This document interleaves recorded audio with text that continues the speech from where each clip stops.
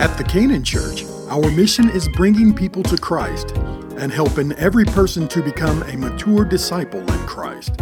Canaan Christian Church, where people dare to dream.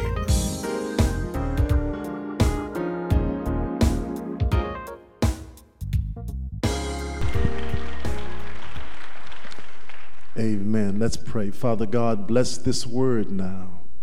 And we thank you for how this word's going to bless your people. The person who is saved, the person who is healed, the person who is delivered, the person who is encouraged, the person who is strengthened.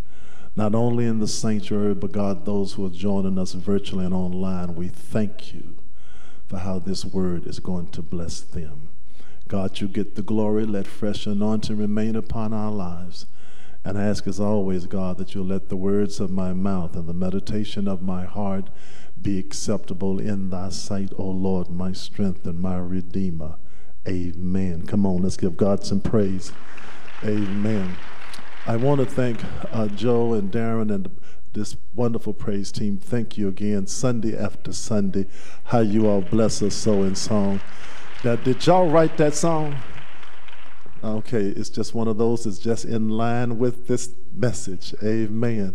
God be praised. To those of you who are sharing with us virtual online, again, I'm so glad that you are sharing with us today. And again, I pray that God just moves mightily in your home right now as the word of God is going forth to you. In Colossians chapter 2, beginning with verse 8 and reading down to verse 15, the word of God reads like this. Beware lest anyone cheat you through philosophy and empty deceit, according to the tradition of men, according to the basic principles of the world, and not according to Christ, for in him dwells all the fullness of the Godhead bodily, and you are complete in him, who is the head of all principality and power.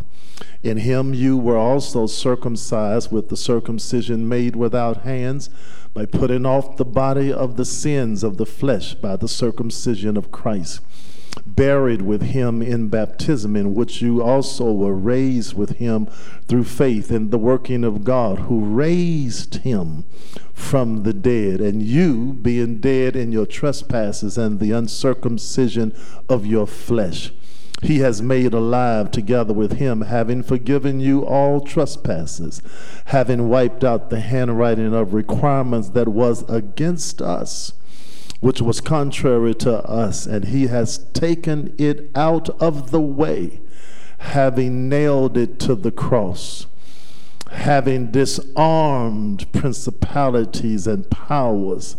He made a public spectacle of them, triumphing over them in it.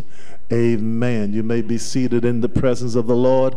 I'm teaching from this theme, Jesus is all I need. Jesus is all I need. On this Sunday morning, we come to church like all other Sundays to give God glory, honor, and praise.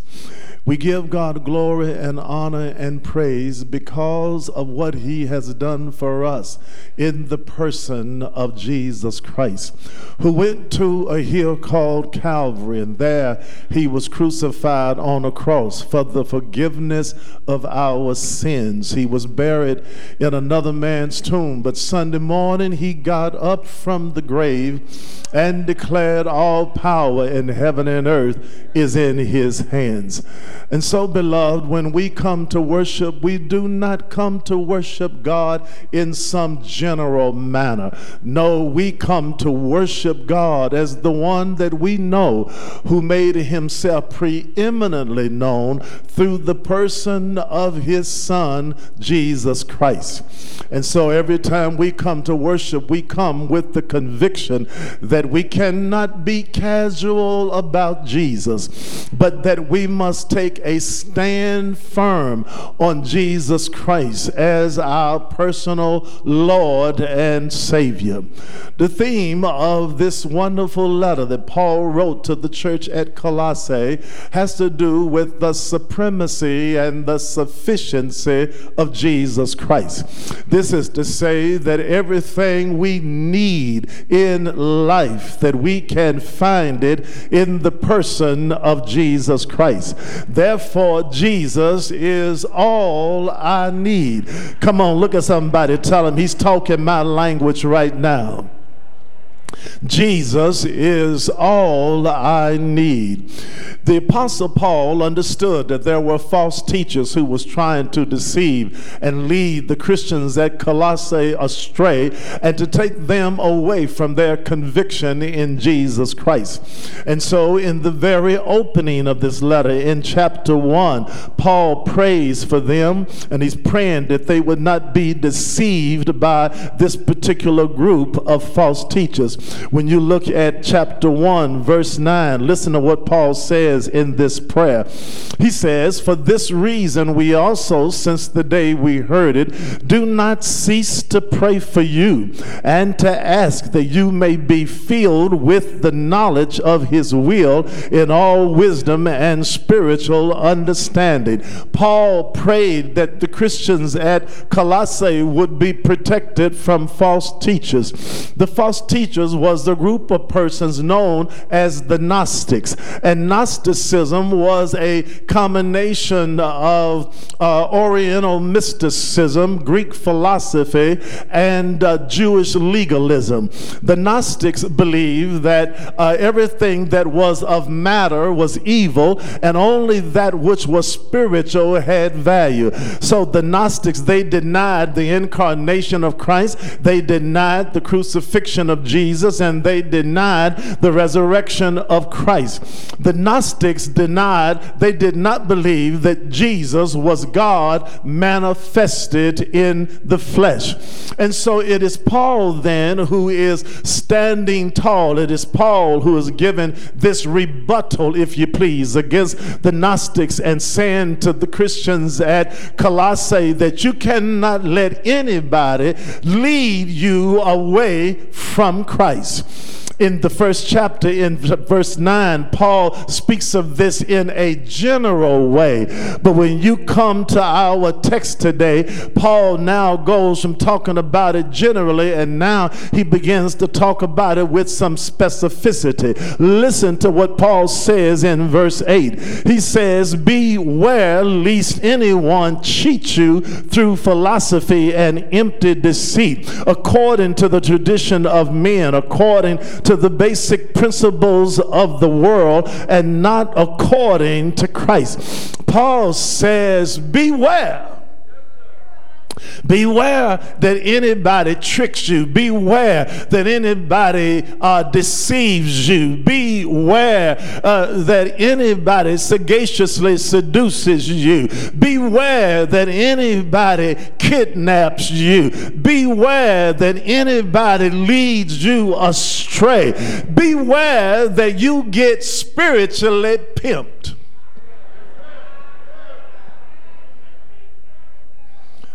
Beware.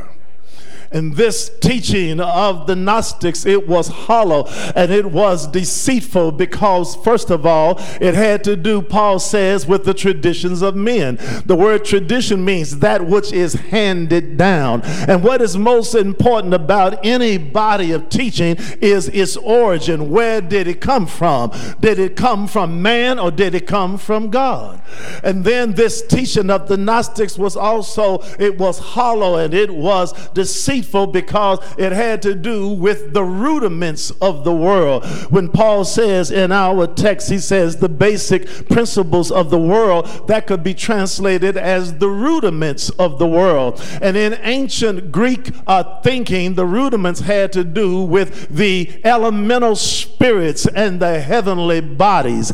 And so the Gnostics believed that it was the angels and it was their heavenly bodies that determined determined our movement and determined who we are as persons. But this teaching was erroneous and it was false. And Paul says, don't let people deceive you. Don't let them kidnap you. Don't let them sagaciously lead you in the wrong direction. And I've said to you on more than one occasion, beloved, that everybody talking about God is not talking for God.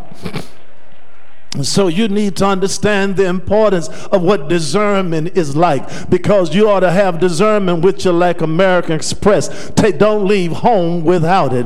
Listen to other scriptures in the Word of God that speaks to us about being spiritually responsible about what we hear and how we let people speak into our lives. Listen to what Paul said to his son in the ministry, Timothy, when he was coming to the closing days of his life. In 2 Timothy chapter 4, listen to what Paul says in verse 1. I charge you therefore before God and the Lord Jesus Christ, who will judge the living and the dead at his appearing and his kingdom. Preach the word. Be ready in season and out of season. Convince, rebuke, exhort with all long suffering and teaching. Listen now carefully to what Paul says here. He says, for the time will come when they will not endure sound doctrine, but according to their own desires, because they have itching ears, they will heap up for themselves teachers, and they will turn their ears away from the truth and be turned aside to fables. But you be watchful in all things, endure afflictions, do the work of an evangelist, fulfill your ministry.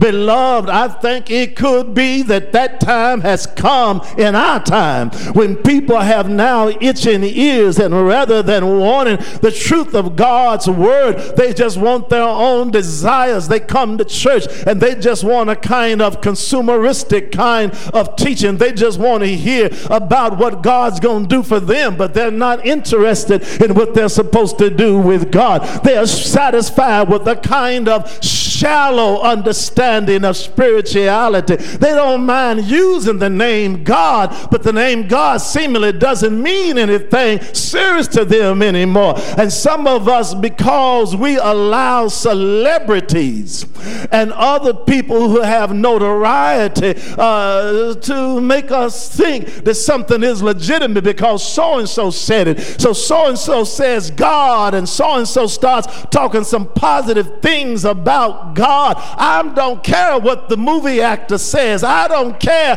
what the athlete said. I don't care what the rich person said using the name God. I want to know, who are you talking about?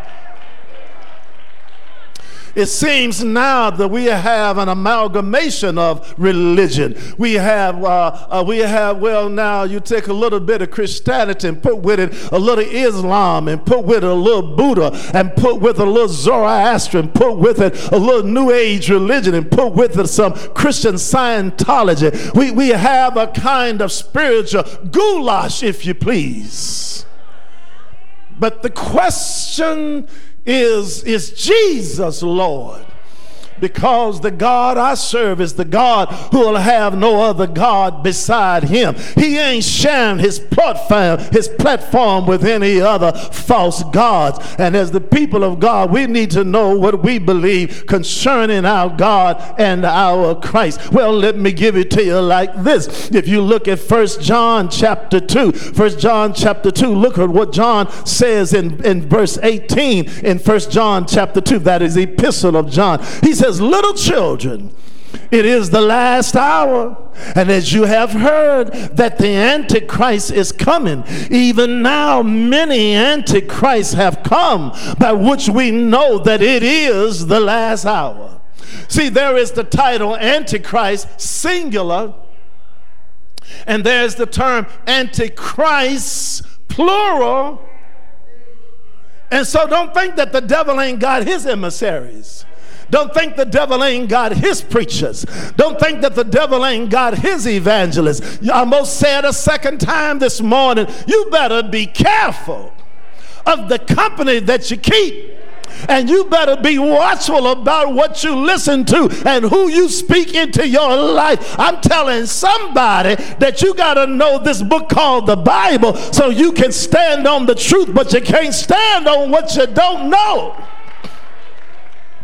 You're teaching Walter Malone Jr., and when you go over, have mercy, Lord. When you go over to verse 22 in that same 1 John chapter 2, verse 22, again, listen to what John says. He says, who is a liar but he who denies that Jesus is the Christ?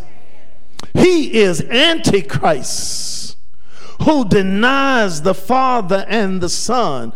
Whoever denies the Son does not have the Father either. He who acknowledges the Son has the Father also. Did you hear what I just read? If you deny Jesus, you have denied God. You can't have the Father unless you have the Son. Jesus said, when you've seen me, you've seen the Father. I'm a Jesus only person, and Jesus is all I need. Let me give it to you one more time. Listen to what Jude says in his epistle. In Jude's epistle, he says, verse 3, beloved, while I was very diligent to write to you concerning our common salvation, I found it necessary to write to you, exhorting you to contend earnestly for the faith which was once for all delivered to the saints. That's the calling of our lives. The call of our lives as the people of God is to contend for the faith which was delivered unto us. It's not just Pastor Malone's responsibility to contend for the faith, but every Christian, every man, every woman who has confessed Jesus as Lord and Savior, you ought to contend for the faith. And the first place you ought to contend for it is in your house. Make sure your spouse knows who Jesus is. Make sure, parents, that your children know who Jesus is. Protect your house.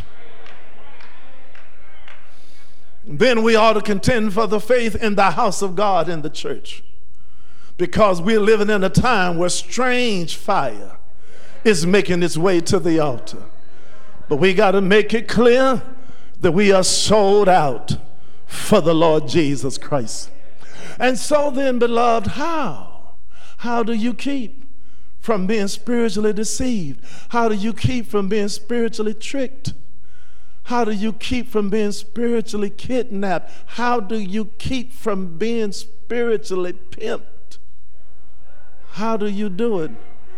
I'm glad you asked me.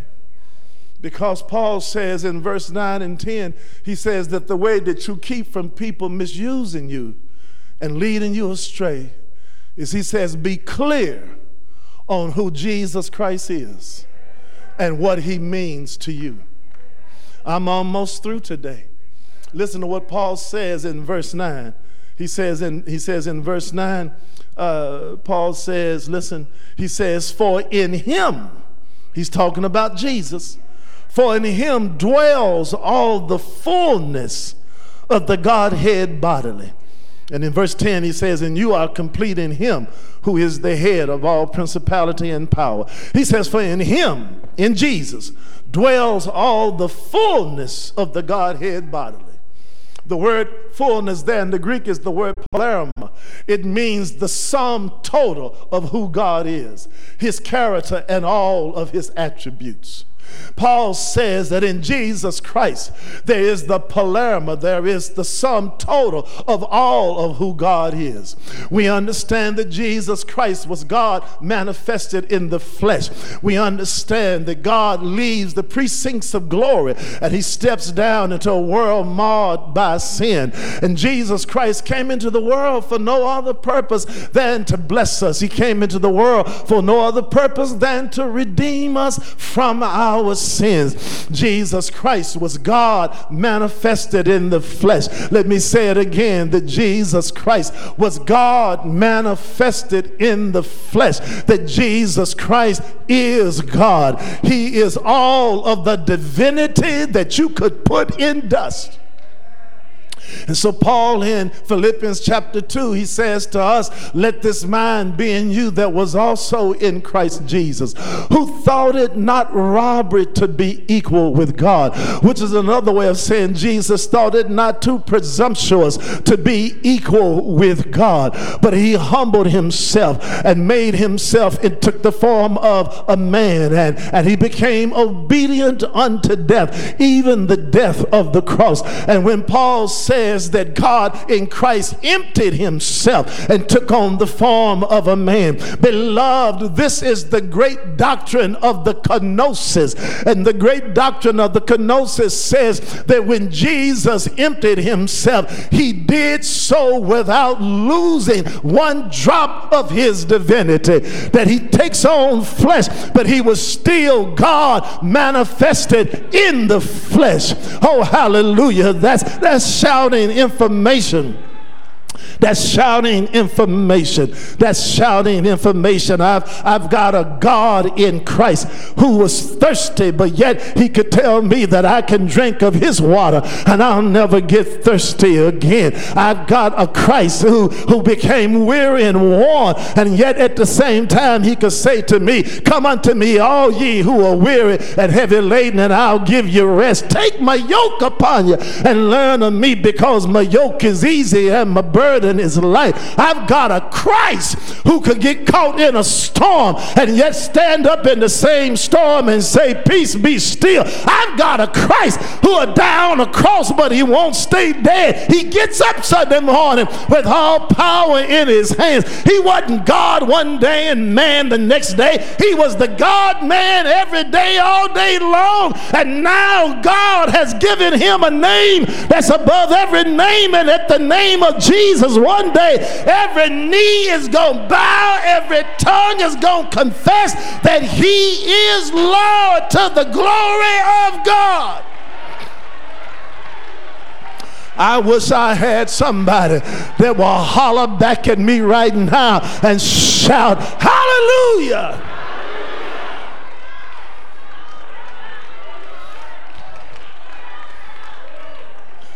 But it gets better.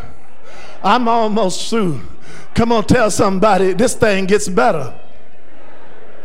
Because verse 10 says, it is this Christ who had the palerma, the fullness of God in him. Paul says, now you are complete in him. Every man, every woman that comes to Jesus, you are whole. You are complete in him. And your completeness, here's your place to scream. So let me say it slow so you can just scream. You are complete. You are whole. And listen, it's not about addition. It's about nutrition. Because your completeness has to do with the growth that's taking place from the inside out. It's what you got in you that's making you whole, that's making you complete. I don't care what your life was like before you met Jesus. It don't even matter what your past was, because God ain't focusing on your yesterday. He's focusing on your today and your tomorrow.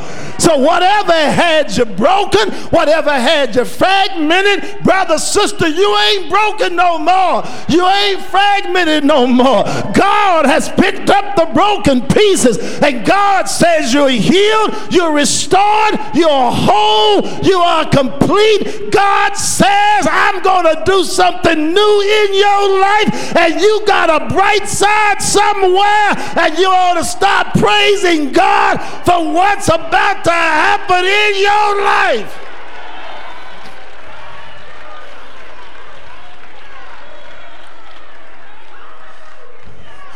But Pastor, in 21 this happened, and Pastor, in 21 that happened, and Pastor, in 21 I had to cry, and Pastor, in 21 I was walked away from, and Pastor, in 21 I had tragedy, and I had trials, and I had troubles. News bulletin, it's 22.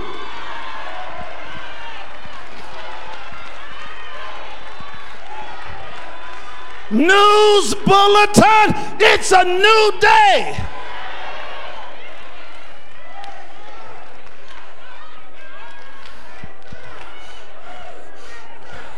I went to see Matrix Resurrection.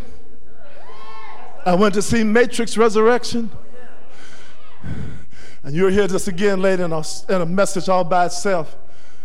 I like preaching movies that can have biblical undergirding. I saw first Matrix, second Matrix. I saw Matrix Resurrection. And the Matrix has to do with what world you want to live in. So Neil Anderson has to decide if he's going to take the red pill or the blue pill. Which means he's got a choice.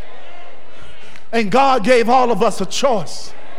You got to decide what world you want to live in.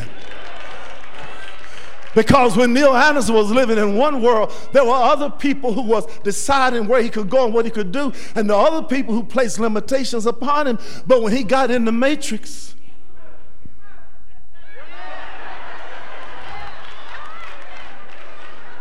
he found he had power that he didn't know he could have.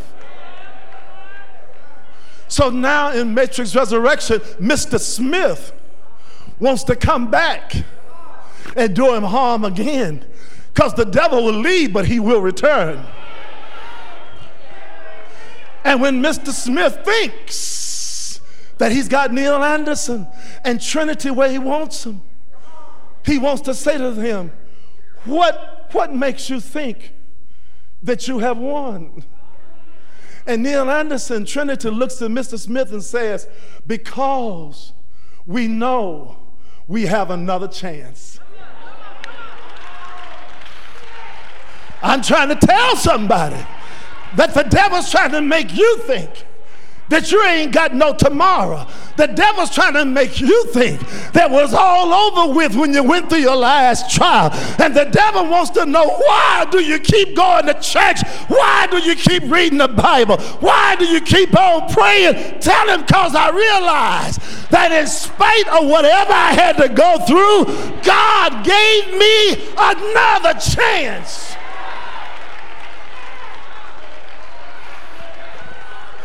And I'm getting ready to make the most of what God gave me. I can't change what happened yesterday, but I got a choice about my future. I wish I had somebody that could shout at me and holler, hallelujah.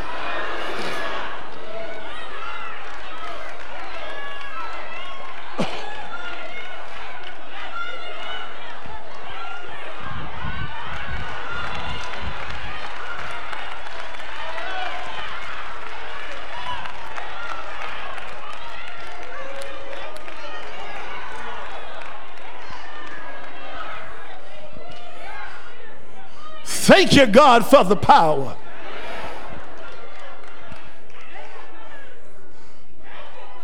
I'm out of here. I'm out of here. Paul, having explained to us who Jesus is and that we are complete in Christ, then what he does, when you pick up with verse 11 through verse 15, he spiritually accentuates it. He spiritually augments it. And so I'm going to just close this out. I'm not going to read those. I'm just going to cut across the field and give you a summation. Paul says that the reason you can live so powerfully and so prolific, he says, is because it is the death, burial, and resurrection of Jesus. Paul says in a very real sense, he says when Jesus was crucified on the cross, he said, you died with him. And when he was buried, you were buried with him. And when he was resurrected, you was resurrected with him. And so since you've died, since you've been buried, Woo-hoo. Ah, Jesus. And since you've been resurrected with him, he says sin ain't got no power over you now. The devil can't keep on yanking your chain. He says that on Friday, when Jesus was crucified on the cross, the devil thought he was winning, but he lost. And Jesus put him to a public shame, did it in his face, died on a cross, buried in a tomb, and Sunday morning got up from the grave, and Jesus looked at the devil and said, how you like me now? I'm the hero of Calvary, and paradise is prepared, and I got a name that's above every name. Beloved, we've got victory in Jesus. We got victory in Jesus. Oh, beloved, in shady green pastures, so rich and so sweet, God leads his dear children along. On the mount where the sun shines so bright, God leads his dear children along. Sometimes in the valley, in the darkest of night, God leads his dear children along. Some through the water, some through the flood, some through the fire, but all through the blood. Some through great sorrow, but God gives a song in the night season and all the day long. Some through the water, some through the flood, some through the fire, but all through the blood. Some through great sorrow, but God gives a song in the night season and all the day long. You are victorious.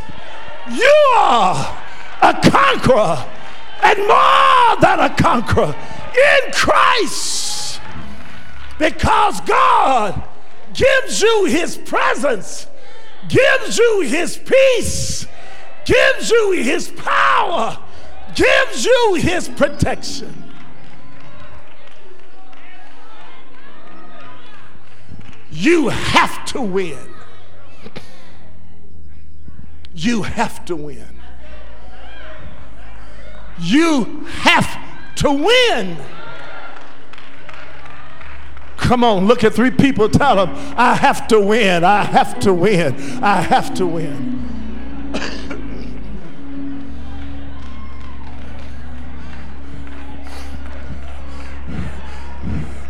I got too much working for me. I've got to win. I've got a God on my side.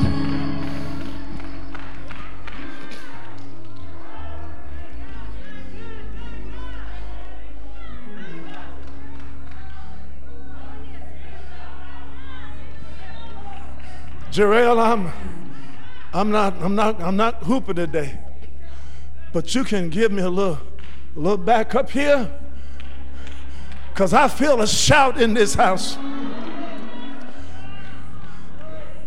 Some people shout about what God has done, and that's a good reason to shout. Thank God for memory. And some people shout about what God is doing presently in their life. But this morning, I'm making an appeal to every man, to every woman, to everybody joining with me virtually in that home, wherever you are. I'm speaking to everybody joining virtually online and those in the house who, whatever you have been facing and whatever you may see yourself going through, that you've already had a little talk with Jesus about it.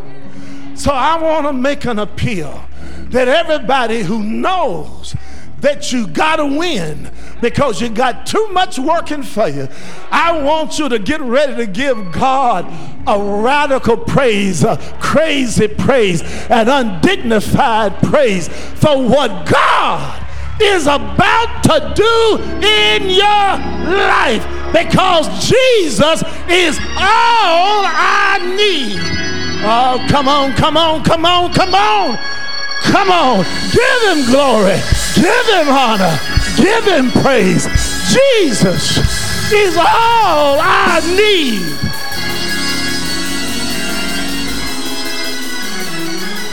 He's all. He's all. Oh, he's all I need. He's all I need.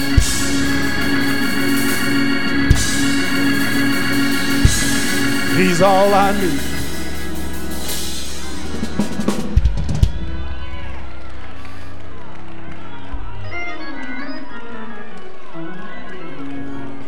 Father God, in the name of Jesus, thank you for your supremacy. Thank you for your sufficiency. Jesus, you're all I need. Everything I've ever needed you to be, you've been that and you've been more. All I will ever need, you will be that. You will be the source of my supply. You will be the source of my strength. You are the center of my joy. So we thank you, God, afresh for Jesus Christ. Seal this word now in the heart of every man and every woman. Let them know from the depths of their soul they cannot lose. I don't care how bad it appears.